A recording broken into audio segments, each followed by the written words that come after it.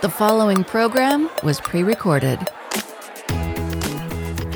Welcome to Radioactive, the show for grassroots activists and community builders. I'm Laura Jones.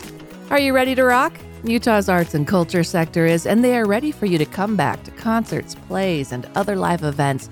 Tonight, we'll find out if you, the public, are ready, based on data in a new survey conducted by some of our guests this evening. So coming up, on the back half of the show, Crystal Young Otterstrom of the Utah Cultural Alliance.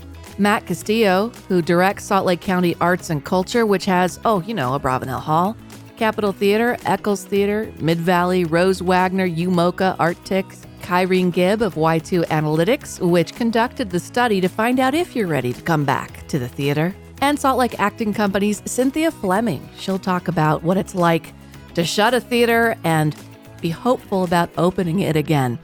Salt Lake Acting Company has the National New Play Network rolling world premiere of Audrey Cephaly's Alabaster coming up to tell us about as well. Let's do rallies and resources. If you go to KRCL, click Community Affairs, you'll find the Rallies and Resources tab and items such as this. Salt Lake County Health Department is offering vaccination clinics. In fact, until 8 o'clock tonight, you can go over to the Viridian Center, 8030 South, 1825 West in West Jordan. It won't cost you anything. Walk-ups welcome. No appointment required. Anybody 16 plus can go there. Tomorrow from 10 to 8, Zions Bank Real Academy, 14787 Academy Parkway in Harriman from 10 a.m. to 8 p.m. tomorrow. Again, will not cost you anything. Walk-ups welcome. No appointment required. Anybody 16 plus can get a shot. And then Saturday, Mountain Creek Middle School, 5325 Bingham Rim Road in South Jordan. Again, 10 to 8, won't cost you anything. Walk-ups welcome, no appointment required. Anybody 16 plus can get a shot. Also on Saturday, KRCL's planting trees with Tree Utah from 9 a.m. to noon on the banks of the Jordan River by the Day Riverside branch of the City Library. Visit treeutah.org to sign up for a volunteer spot. And again, thank you to the more than 100 folks who supported KRCL during Radiothon in April and chose as their thank you gift a tree from Tree Utah. That is everybody working together to keep this radio station on the air, trees in the ground, and Tree Utah doing its good work. Thank you so much. They do want you to sign up, so just visit their website, treeutah.org. Also starting Saturday, Red Butte Garden Annual Spring Plant Sale and Fundraiser. Great way to get some plants in your garden and support another nonprofit in our community. Wednesday, May 12th is that Build Bikes for Kids in Salt Lake City at Squatters Pub. You do not have to know how to turn a wrench on a bike. They need all sorts of other support as well. Go to Rallies and Resources at krcl.org under the Community Affairs tab. Find the listing on Wednesday, May 12th for Build Bikes for Kids in Salt Lake City, and there's a link for you to sign up for a time slot to volunteer. And now a conversation with Third Space Network, which will be presenting the debut internet performance and workshop of Black White on Tuesday, May 25th, 6 p.m. Eastern, 8 p.m. local.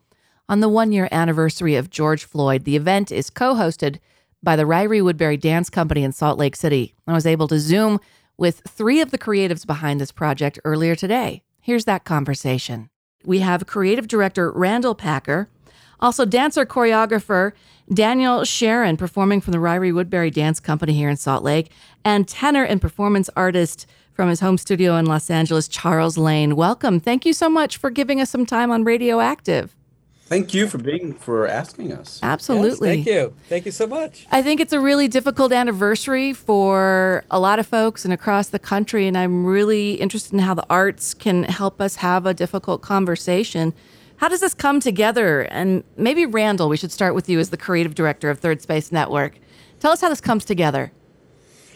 Okay, so we were very interested in, first of all, exploring the internet as a medium for performance, and so it really started as a workshop experimentation with my studio here, which I refer to as the underground studio bunker in Washington, D.C.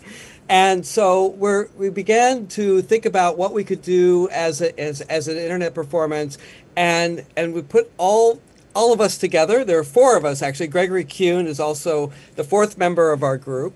And so I invited Charles and Daniel to perform And and actually, one thing that we have in common is that we all met at CalArts, all three of us. Okay. So that was kind of a interesting aspect. But to answer your question, so seeing Charles, who's African American, and Daniel, who's white, we thought we could establish this dynamic between the two of them, black, white, to set up a kind of metaphorical representation of the polarization that we're seeing in society right now that is so extreme. And so we call the piece Black White because we want to set up the idea of contrast. And then we want to break down that contrast through, as the piece evolves. So this is really interesting because of how you're technically doing it as well as metaphorically doing it, the subtext as well. So Charles and Daniel, bring us into the creative process to get here. Was this an improv thing to you? Was there a script? Was it bringing Charles, your voice, Daniel, your dance together and seeing what meshed? Charles. We actually started with zero. I did not know Daniel at all. I worked with Randall and Greg in the past on projects. So first I met Daniel, and then we just started to explore the idea of how two people in two different locations, him in Salt Lake City, me in Los Angeles, Randall in Washington, and I think Greg in Philadelphia or somewhere, and how we could bring that all together and create a performance that for the audience, it looked like we were in the same space. That's where we sort of began. And then I was sort of given the assignment of coming up with songs that we might dance to, move to, help create a kind of script or scenario. And so I came up with three songs, and we decided to break it down into three movements. And I live in downtown Los Angeles, so a very urban environment, and I would go on daily walks. And so I started to videotape a couple of minutes of my daily walks. And my initial idea was that we would focus on neighborhoods. I mean, somehow neighborhoods seem to me like a huge metaphor for so many things about how people come together who are like-minded, right? That's sort of one idea of a neighborhood. And then neighborhoods have also been controversial. I mean, it's also a way to keep people out, you know? And the fact that Daniel's neighborhood was so different from mine, him being in a sort of traditional neighborhood with single-family homes and trees and lovely spaces, as opposed to mine, which was mostly concrete and tall office buildings and public arts, public art pieces. From there, I think we eventually moved into the black and white theme and George Floyd. That was not, as far as I remember, the original impetus for our coming together. And so I also thought about, because one of the things that I didn't want to necessarily do, and I think Daniel felt the same way, was to make this piece a kind of rhetorical argument or discussion about racism and black-white relationships in America. Because, of course, we know now that that discussion is really simplified, that our discussion about social justice and racism and privilege and all of those things is a much larger discussion than just a black and white one. So then I sort of turned the focus onto this idea of collaboration and what it means to collaborate, what it means to come together with people with perhaps two completely different backgrounds, two completely different ideas and worldviews, and how you bring all of these desperate pieces and make something cohesive and beautiful. And so that's where we have sort of ended up now. Charles, I'm curious about the three songs that you chose. Were these new creations or classic songs? No, they're not. One of the pieces I'm really familiar with was inspired by Nina Simone, and it's called "I Wish I Knew How It Feels to Be Free." The third piece that that I chose was "Lean on Me." I think that was recorded by somebody help me. I forget his name off the top of my head. Exactly, right? Anyway, and then the second piece was something that came to me. Bill Withers. That's what we're Bill looking for. Withers. Bill Yay, Withers. thank you. The second piece came to me because I was working. One of my jobs is singing in the Los Angeles Opera Chorus, and we had an opportunity to go back into the theater and record a piece of music by Igor Stravinsky, and the piece is called Oedipus Rex. And anyway, a very small section of that piece was based on this Latin word, trivium, which basically means a crossroads where three roads come together. And Stravinsky had written this beautiful plaintive tune that was almost inspired by Bach, you know.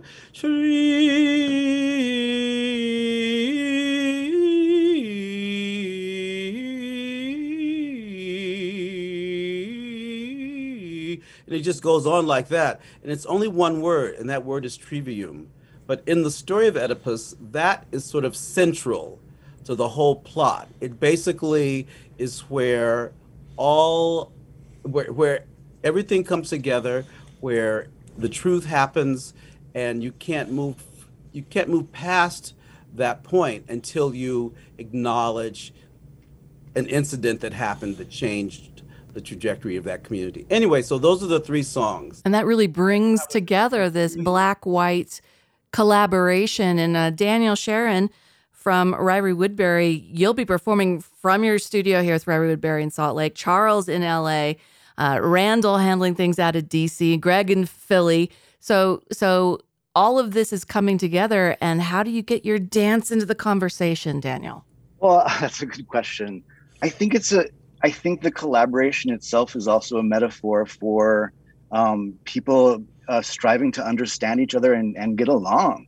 And so I think it's really an interesting moment for all of us to come into this space based on a lot of the things that Charles was talking about a moment ago. We really came into this space and I feel like we've been having a lot of conversations as well as improvising a lot together. And the beautiful thing about the technology is Randall's able to composite Charles and myself into the screen, as well as imagery that he's generating. And so it's really an improvisation between the three of us, Charles singing, me trying to move, and Randall orchestrating the technology and compiling us together. And I think sort of like understanding each other's artistic languages is part of the process and the collaboration and the experimentation. So a great imagination is already taking place here with what Charles was sharing about the songs and what's coming together in Black White, which happens on Tuesday, May 25th, the one-year anniversary of George Floyd. And it's co-hosted by Ryrie Woodbury Dance Company here in Salt Lake City. But Randall, how can people participate? Because the performance is happening in all these different locations. So what do I need to do as a member of the public to participate? Well, we, the Third Space Network is the idea of providing a kind of virtual theatrical space for performance and for the audience. And so the audience is, this may sound like a typical Zoom scenario, but it's really not, because the audience is in our platform that's called Crowdcast. And we encourage the audience to really to be alive and to participate and to make comments and to in a chat space. And so the audience is able to communicate with each other during the performance, which is something that you really don't want to do in a physical theater, right? Yeah. But on the internet, people are free to watch and to share ideas. and to relate to one another, and so the audience really has a role in this because they're active, they're participatory. It's not like they're on the stage, but they're part of the whole third space environment, which really refers to the idea of the first space being the local, the second space being the remote, and then the third space is that shared space where we are right now here in Zoom talking to you. So we fully exploit that whole medium by bringing everybody together. And then Charles and Daniel are working with green screen technology. And then I can pull them out of their spaces and put them into a virtual set. And so that they become entangled and enmeshed inside of a world that we're creating of imagery of COVID and of George Floyd and Black Lives Matter rioting and protests and so on. All these elements are there for them to interact with while they are negotiating their relationship to one another. Well, Randall Packard, Charles Lane, Daniel Sharon, break a leg on the 25th. And thank you so much for giving us some time that we could amplify your voice and get this out to the folks here in Utah to participate in Black White on the 25th. We'll put a link in the show notes, folks, so do check that out to reserve your spot for Black White. Thank you so much. Thank you. All right. Thank you. Thank you. Thank you very much, Laura. And lastly, some breaking news today, a landmark victory for transgender rights in Utah.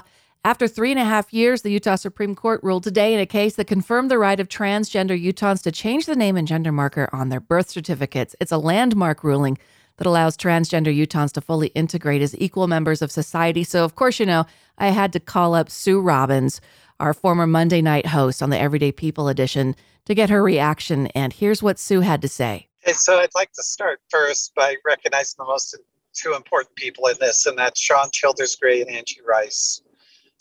They didn't get their gender marker changed when they applied for it within the court system up in Weaver County, and they sued to get that change done. And it went to the Supreme Court 3.5 years ago, and it's taken this long for the ruling to come out. So my heart's out to them. It's been a long road just to get a ruling.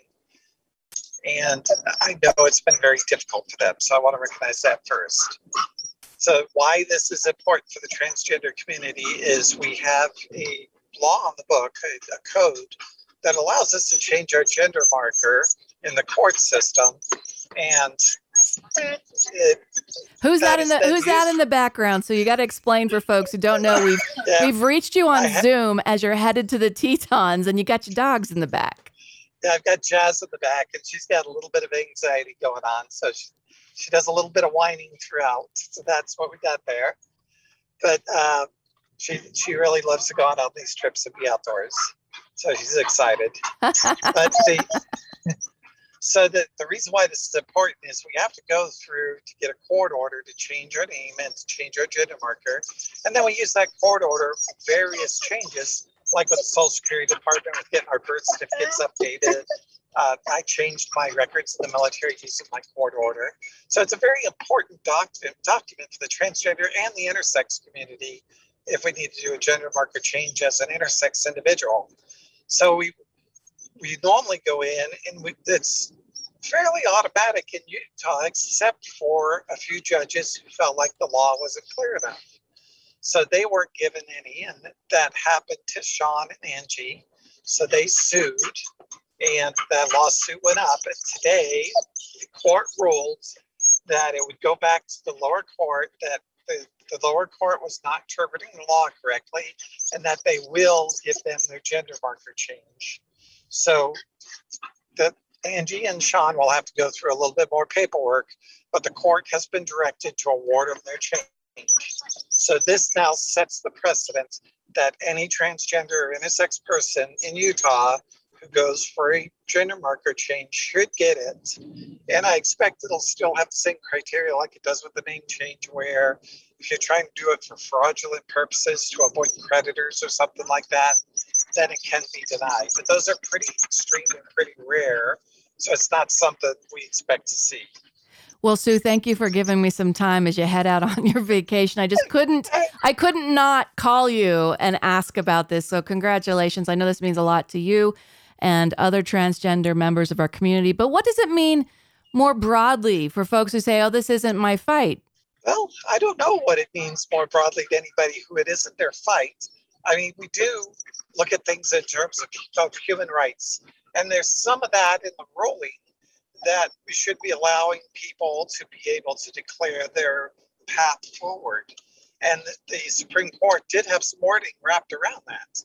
So that's important in a general context in understanding the way they view things. It's good that we view things that are positive for people, for them to go through their lives, as opposed to putting up barriers to everything.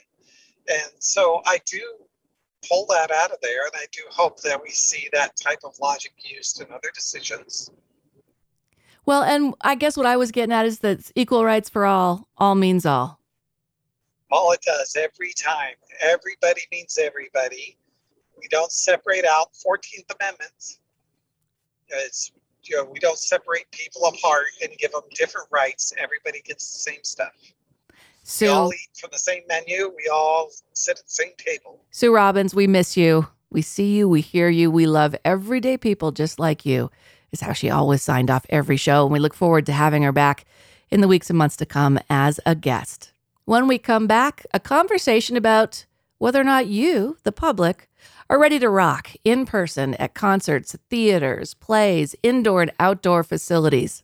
And to get us there, a taste of what to expect from Black White later this month on the 1-year anniversary of George Floyd. We spoke to several of the folks on the creative team earlier this hour, and they sent over a sample of a previous collaboration. This is a piece called A Season in Hell, performed by Randall Packer and Charles Lane. They performed it in 2010 at the San Jose Stage Theater as part of the 01 Festival of New Media, combining live and recorded elements. It was also filmed in a cemetery in Athens, Georgia, where slaves are buried, and Charles was awakening the souls. Only here on Radioactive on KRCL 90.9. And smoke and nails to his projections are amazing. We need to hear their stories louder. What about my story? What about my life? What about me? The rogue. I kill him. Water is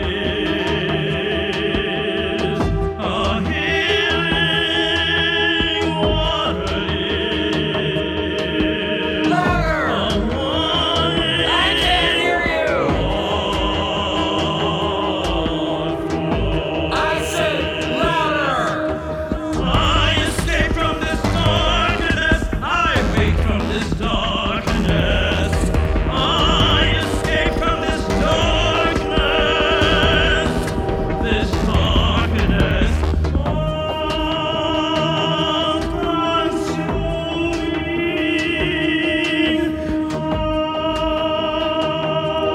That damn train! It's not supposed to be a real one!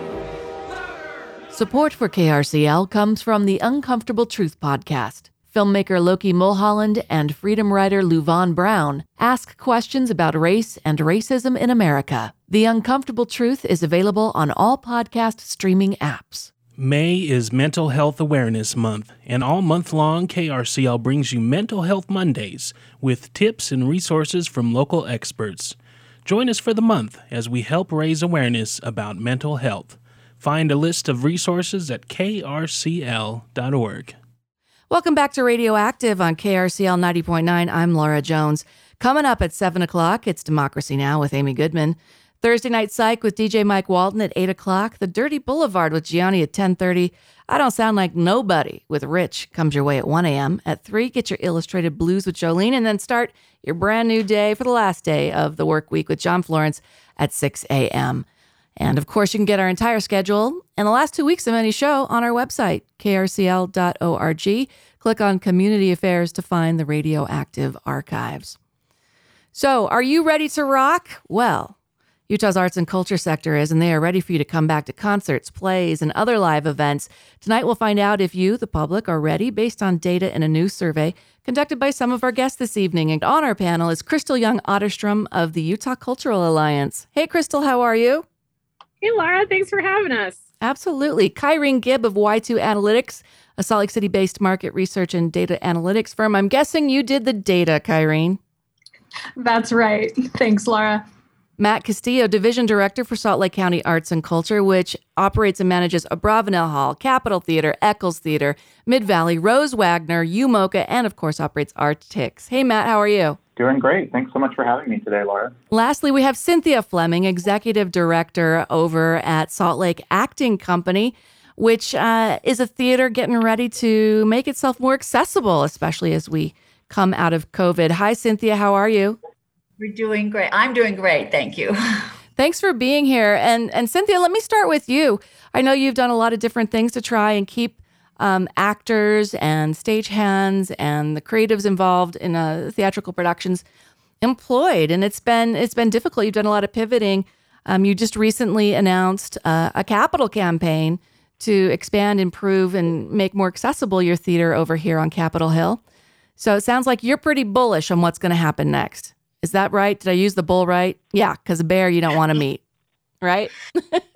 I mean, there are some silver linings from this time that we have lost in some respect and some things that we have gained, but we're doing an inside out campaign, because usually a capital campaign, you raise all the money and then you start the construction, but we were close and we were said, okay, now's the time to start and to install an elevator and to work on getting all our programs much more accessible. It's a dream come true for this theater company. And we're 80%, we've just released it to the public, and we've raised 80% of our goal. Oh, congratulations. That's good to hear. Crystal, I'm guessing that warms your heart over at the Utah Cultural Alliance, correct?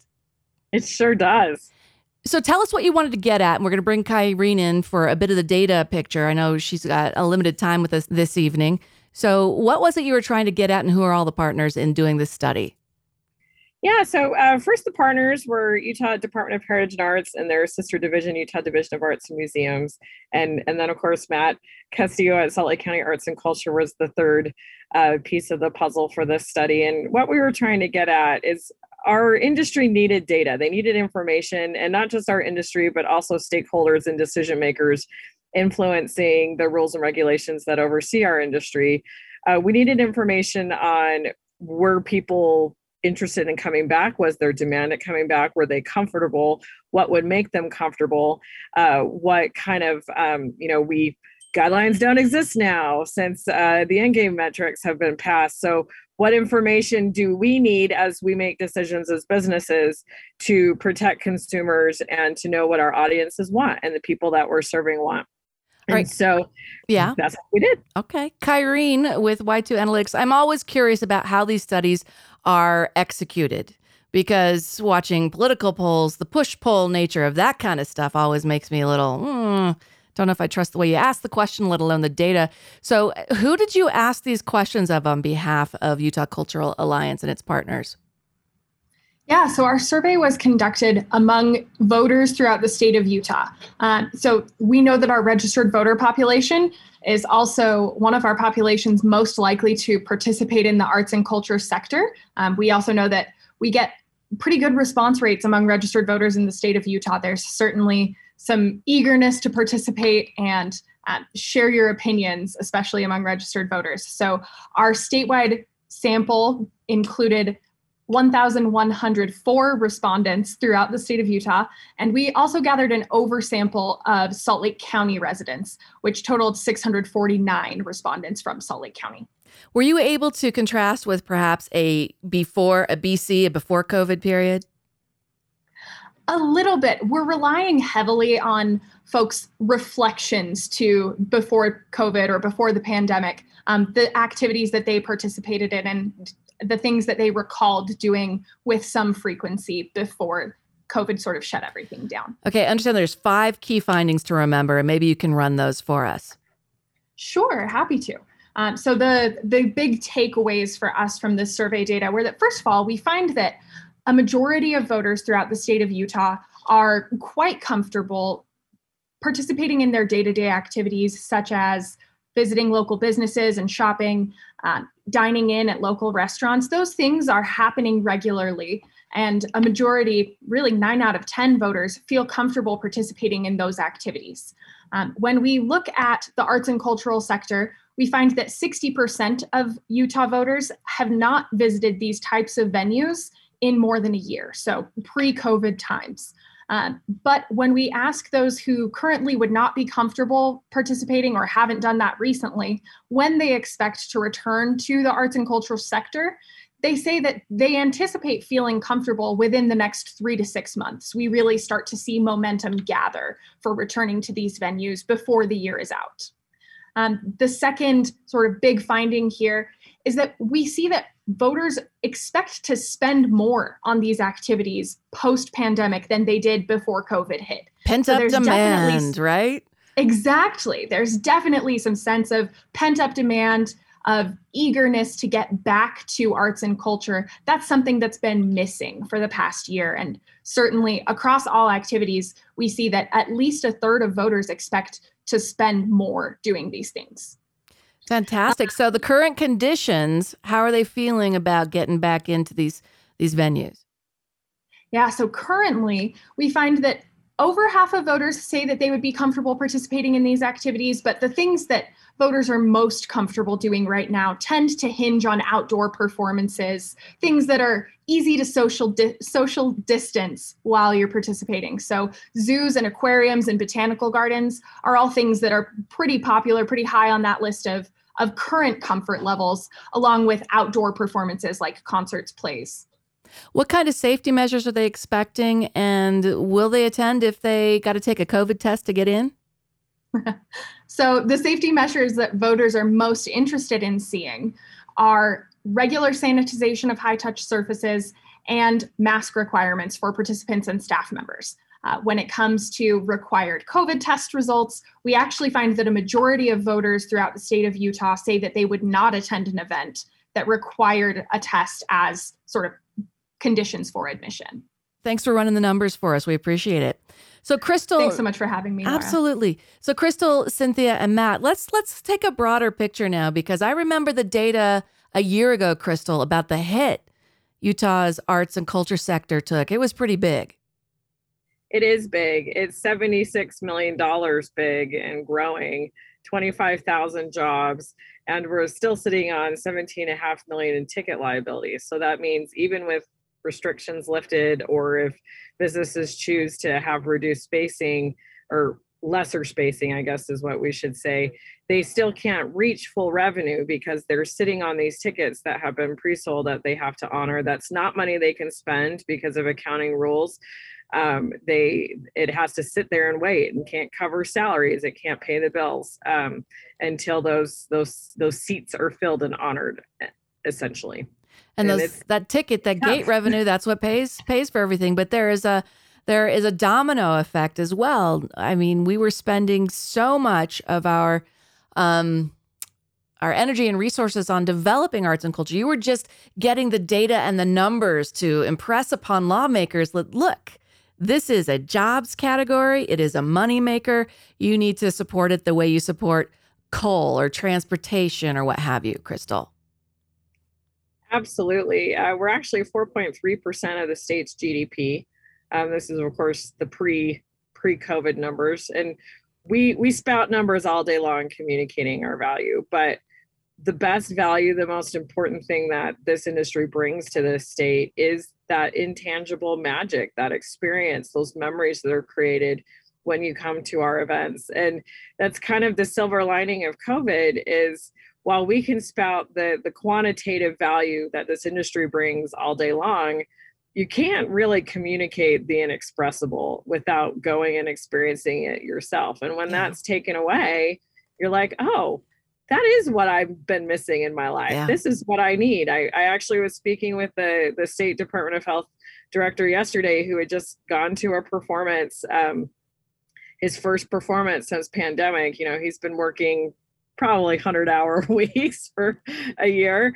He likes to joke that he's a human piñata. And he went to a show and he could not, he almost couldn't express words without getting emotional to say what it meant for him to be at this performance and see people together again and be safe. And his leadership helped us get there. And so when that magic is gone, we all remember. And so we do, while it's very difficult for our industry now, and it's going to be a 3 to 5 year recovery period for this industry, we have a lot of optimism of kind of the resurgence that we're going to see as a result.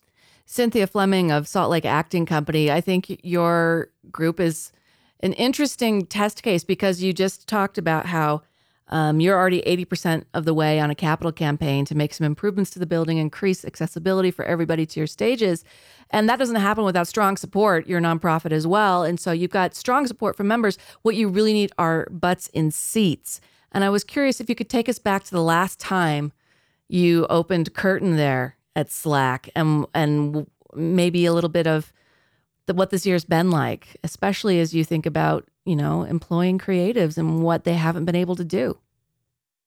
Right. Well, the last time I was at SLAC and there was a live performance was a final dress rehearsal, and we had an invited audience, and that was March 11th, 2020, of 4 women talking about The Man Under the Sheet, which will now open our 50th season in September. It was good. Supposed to be March 2020. We kept pushing it. Last night I went to my first live performance, and it was Connor Johnson's senior project in his backyard. And when those 2 actors, I'm getting emotional right now, when those 2 actors started talking to each other and I was right there, I started crying. Wow. It's exactly what Crystal said. And I just want to thank Crystal for her fight has paid off. And with Utah Divisions of Arts and Museums, the county, Utah legislature, SLAC feels, and I'm sure most arts organizations feel, supported. This is so important, not only supported financially, they're helping us with our loss of ticket income, but emotionally and with the knowledge. There isn't a question that I have that Crystal will not answer for me. So thank you, thank you, thank you. That means everything. It does help us breathe. Well, according to the data that Crystal has generously sent over, the economic impact of arts and culture in Utah's creative industry, by the numbers 2018, 155,551 employed Utahns. And that number, I don't know how low it's gone over the last year, but I know that the folks that you work with have been on your mind and your heart, Cynthia. You've been able to do some interesting things. I remember attending American Dream, which happened virtually. One of the things that you did to pivot, kind of calling back here to Black White, that's coming up at the end of the month. We're finding new ways to do things, and it's innovative. What else did you have to do over the last year to keep people working? So American Dreams was a co-production with 8 other theater companies nationally. Then we created digital shorts with mostly local playwrights or playwrights with local ties.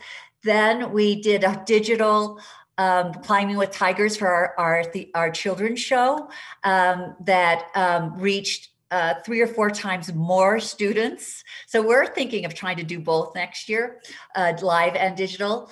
And then we did a new play sounding series. I decided, well, if we can't produce work, we can develop work. So we developed 3 new plays over Zoom in 3 months.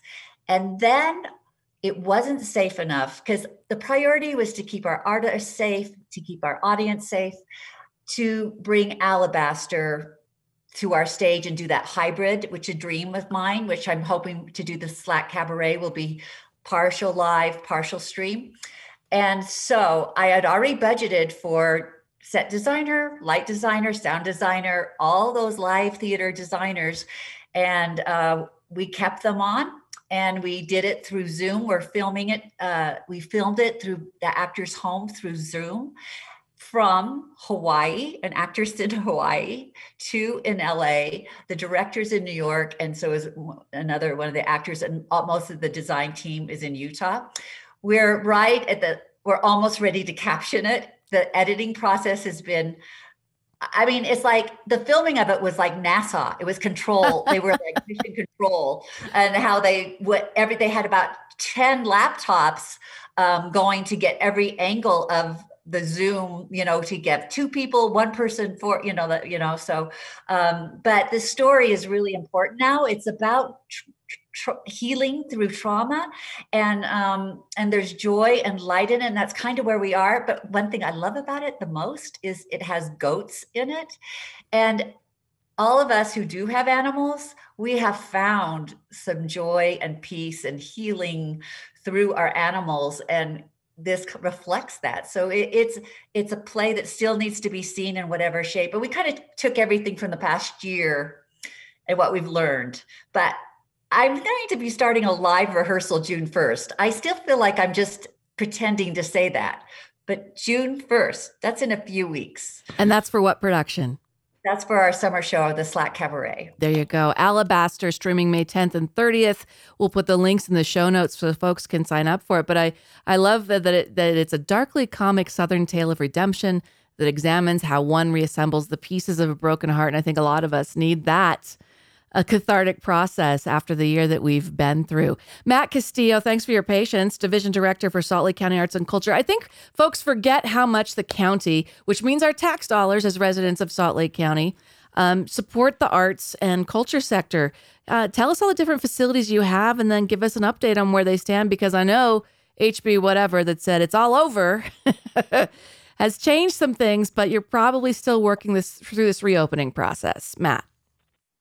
Yes, things are continuing to change every day. We just feel like we're in this constant whirlwind. And so it's so helpful to have our partners at Utah Cultural Alliance, Utah Arts and Museums, and then, of course, all the arts organizations like Salt Lake Acting Company and others to kind of help us navigate through all of this. So Salt Lake County Arts and Culture, like you mentioned, we operate several arts venues. So Capitol Theater, Abravanel Hall, Eccles Theater, the Rose Wagner Performing Arts Center, the Visual Arts Building, which is home to the Utah Museum of Contemporary Arts.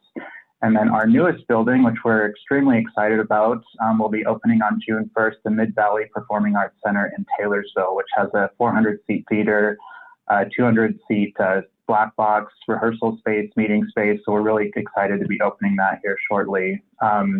But, as you mentioned, things with guidelines are changing very quickly. At this point, we're staying the course. We're continuing to require face coverings, reduced capacity, symptom checking, things like that. But we're continuing to evaluate that on an ongoing basis. And of course, working with county leadership and the health department and figuring out what the right choices are as we continue to navigate this. And I think that's one thing that's been so helpful with this survey is understanding, what sort of appetite Utahns have for engaging with the arts and what sort of things are important with them as they do start to re-engage. We know that health and safety guidelines are still really important, and different patrons have different comfort levels with engaging with different types of events. And so I think it's really amazing to continue to see arts organizations do all sorts of new things. We know right now that patrons are most excited or most, comfortable engaging with outdoor events or events in large spaces. And so it's amazing to see things happen like, Cynthia, you mentioned backyard performances. We've seen performances in parks and parking garages. In all sorts of really creative spaces. And of course, that's what our industry does, is innovate and create and come up with just amazing things out of seemingly nothing. So that's been really exciting to see that. And when we're just continuing to support that and help all of our partners navigate that. Well, Salt Lake County Parks, I understand, turns 75 this year. So how about we take Abravanel Hall, Capitol Theater, Eccles? Why don't we take them to the parks? What about that, Matt? What about that kind of innovation, the old Lyceum approach to taking in nature and thinking about literature, arts, and music? There's a lot of that has happened in the parks in the past. Are we ready to do that? Yeah, we work with our colleagues at Parks and Rec, and the library system as well has a lot of really great outdoor spaces and amphitheaters. And so we're constantly working together to find ways to support arts organizations and being able to do what they do best and do events in parks. We're certainly seeing more of that. We've got Living Traditions, moving to different parks throughout the city. We've got open streets with Downtown Alliance doing things along Main Street downtown. So it's really exciting to see that happening, and we're continuing those conversations, and hopefully we'll be announcing new exciting things here before long. So Matt, where can the public get up to speed on if a venue such as a Bravanel Hall is open, to maybe jog their mind that, oh, I should check out what's playing, so to speak, or hopefully, I mean, everybody knows Garth Brooks is coming to Rice Eccles here in July, but who's coming to Bravanel and when is a little trickier, I think. Yeah, absolutely. And I think right now as things are changing, it's especially tricky. Different venues have different guidelines. As far as county venues, you can always go to saltlakecountyarts.org or arttix.org to see what's happening at our venues and what our current guidelines are. And I know Crystal can talk about Now Playing Utah, which covers venues across the state as well. So another great resource for those interested in going to arts and culture events. Thanks, Matt Castillo. So, Crystal, coming back to you, I want to hear about that. But voters most look forward to festivals, zoos, and sporting events, kind of what the big three were before COVID. So what do we got to do to get folks back into live venues, which are closed environments for the most part when we're talking theater and concert houses and plays? Well, a few things. It was interesting on the survey to see promotions and deals listed as actually the third thing that consumers listed as kind of what would make them comfortable to go. Just we want our BOGO, right? Knowing that things are happening, because there's definitely still a lot of perception that things aren't happening, and things have been happening. This industry has been fortunate that we have been allowed to be open since June of last year. Of course, what open means meant different things in different parts of the state, and for many of our industry, virtual options is the only thing they've offered since the pandemic. And for others, it's been a hybrid. And for some, it's been fully back and in person. But you can find activities at nowplayingutah.com statewide. And that website is a partnership. Again, we love partnerships in this industry. And so the founders are actually Salt Lake County Arts and Cultures app. Visit Salt Lake and Utah Division of Arts and Museums, and now we at Utah Cultural Alliance Foundation manage Now Playing Utah as one of our programs, and it's a statewide calendar of everything to see and do, 4 million unique visitors, and you can search for virtual, you can search for different safety features, whatever you're comfortable with right now. It is the nature of our industry that a lot of what we do pre-pandemic this time of year is already outside and festival oriented and outdoor concert oriented. Our kind of traditional performing arts season really is a fall and winter kind of a thing. And so it's kind of fortuitous that where the consumer interest lies is already how our industry kind of serves consumers this time of year. But to get them back and fully comfortable in the fall, which I think a lot of us are hoping to resume normal operations as an industry in the fall, is to continue to see cases drop, to continue to see vaccinations increase. I actually spoke with some of our industry members today who are interested in hosting some vaccination sites at their summer concerts and things. And that's an option that's available to our industry thanks to our partners at the state. And so you'll see a lot of kind of exciting things like that. Go to a concert, get your vaccine if you haven't already. But we have, you've probably seen Ben Winslow's reporting. We actually are doing pretty good at vaccinating as a state. Cases are dropping. I think people feel optimistic. My 2-week window is Monday, and I already have a lot of plans with friends I haven't seen in a year, and I can't wait. Well, there's CARES Act money. There's American Resource Plan money. I don't know if I'm getting that act correct. American Relief Act. That's what we're working on right now. Yep. And that's a lot of money coming to the state and prioritizing it for folks coming out of COVID. And there's a lot of folks that want to get their hands on that. But I'm looking at some other data that you sent as well. And according to a study conducted by the National Endowment of the Arts, Utah is #1 nationwide in art creation. That kind of shocked me. And Utah is #3 nationwide in cultural event attendance. That one doesn't shock me. When I think about the things I grew up with and doing road shows and singing in church and all that, it doesn't surprise me that we like to go out and see the arts. But besides supporting nonprofits and their calls for what they want to see done with that money, what can the public do to support the creative industry in Utah? I'm happy to take that question, but if any of my colleagues want to jump in. We'll get you all in on it. Go ahead, Crystal. Okay. All right. Any number of things, of course. Donate, donate, donate. Go, go, go. If you're still sitting on tickets that you purchased before the pandemic, and instead of keeping them as ticket credit, consider giving them back as donations and getting that tax break. And that will help these businesses who are sitting on those ticket liabilities we talked about before. Going on Now Playing Utah and Arctics to find things to do. We are here and ready to serve. I'm going to Music of Andrew Lloyd Webber on Saturday at Eccles Theater. I'm so excited. I'm seeing Les Mis on Tuesday. I'm so excited. I have tickets to everything the symphony is doing right now because I'm a crazy person who lives for all this stuff. Maybe not a crazy person. I'm the sane one, right? There you go. So what is the website for Utah Cultural Alliance, and give us Now Playing Utah as well? Sure. So utculture.org. And if you're looking for all this, the study itself and the economic data we've talked about, you can just go to utculture.org/economic. But nowplayingutah.com is where to find things to do.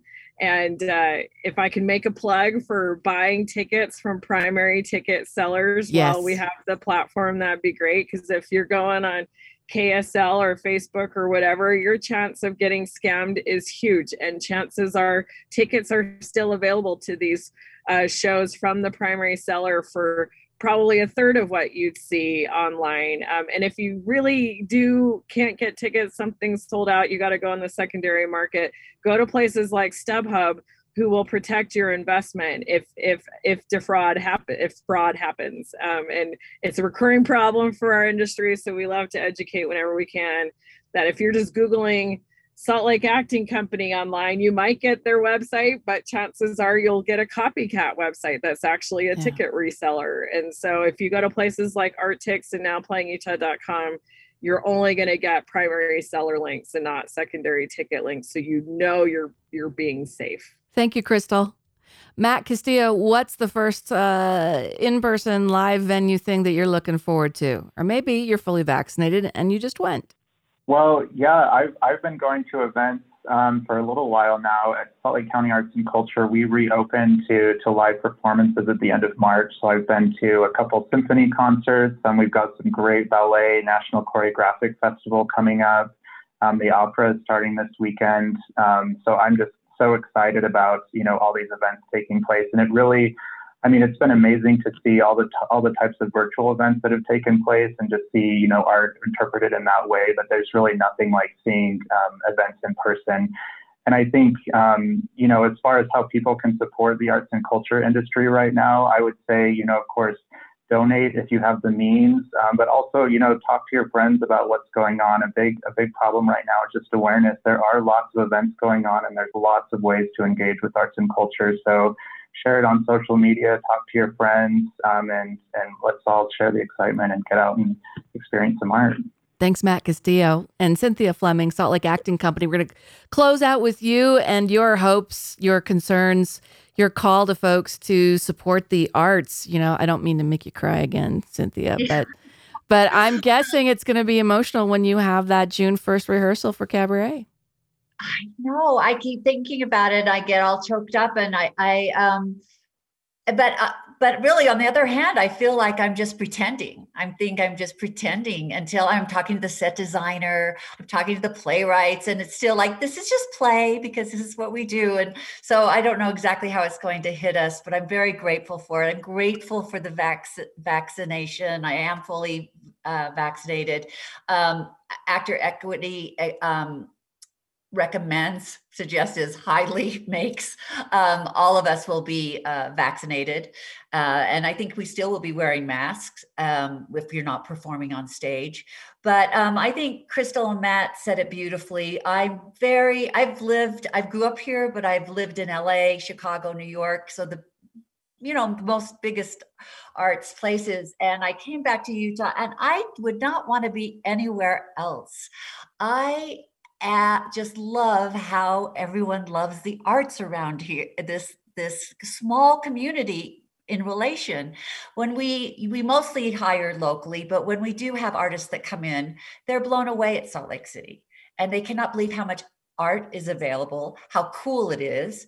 And so I'm very proud to be here, and I wouldn't want to be anywhere else. And yeah, just get vaccinated. It should be free, like, like a Lancome gift. Get a free gift, You want swag with that vaccination. Buy a ticket, get a vaccine. Yeah, right. Well, Cynthia, tell folks the website where folks can get more about SLAC, but also Alabaster, which made possible in part by the generous support of Salt Lake County taxpayers for the Zoo Arts and Parks Fund, Utah Division of Arts and Museums, and the Utah State Legislature. Yes, and it's a new website because it's the SLAC Digital. So it's slacdigital.athomearts.org. That's how you'll access our Alabaster. And then, of course, when it's time we don't even know when tickets are going to go on sale with the cabaret yet, because we're not really sure how many people we can seat yet. So we're still figuring that all out. You know how everything changes day to day, right, Matt and Crystal? It's like every day it's a new day, and a worry that happens, and I'm going, that might not be a worry in 3 days. So that's what's so kind of difficult in decision making. We'll check the show notes. We'll put all the links that we've been talking about this hour in the show notes at krcl.org. Click Community Affairs to find the archives. Thank you so much, Crystal, Cynthia, Matt, Kyrene, all the folks that are on the show tonight. Really appreciate your time here on Radioactive. Thank you so much. So good to see all Thank of you. you so much. So grateful. And that is Radioactive. Questions, comments, suggestions?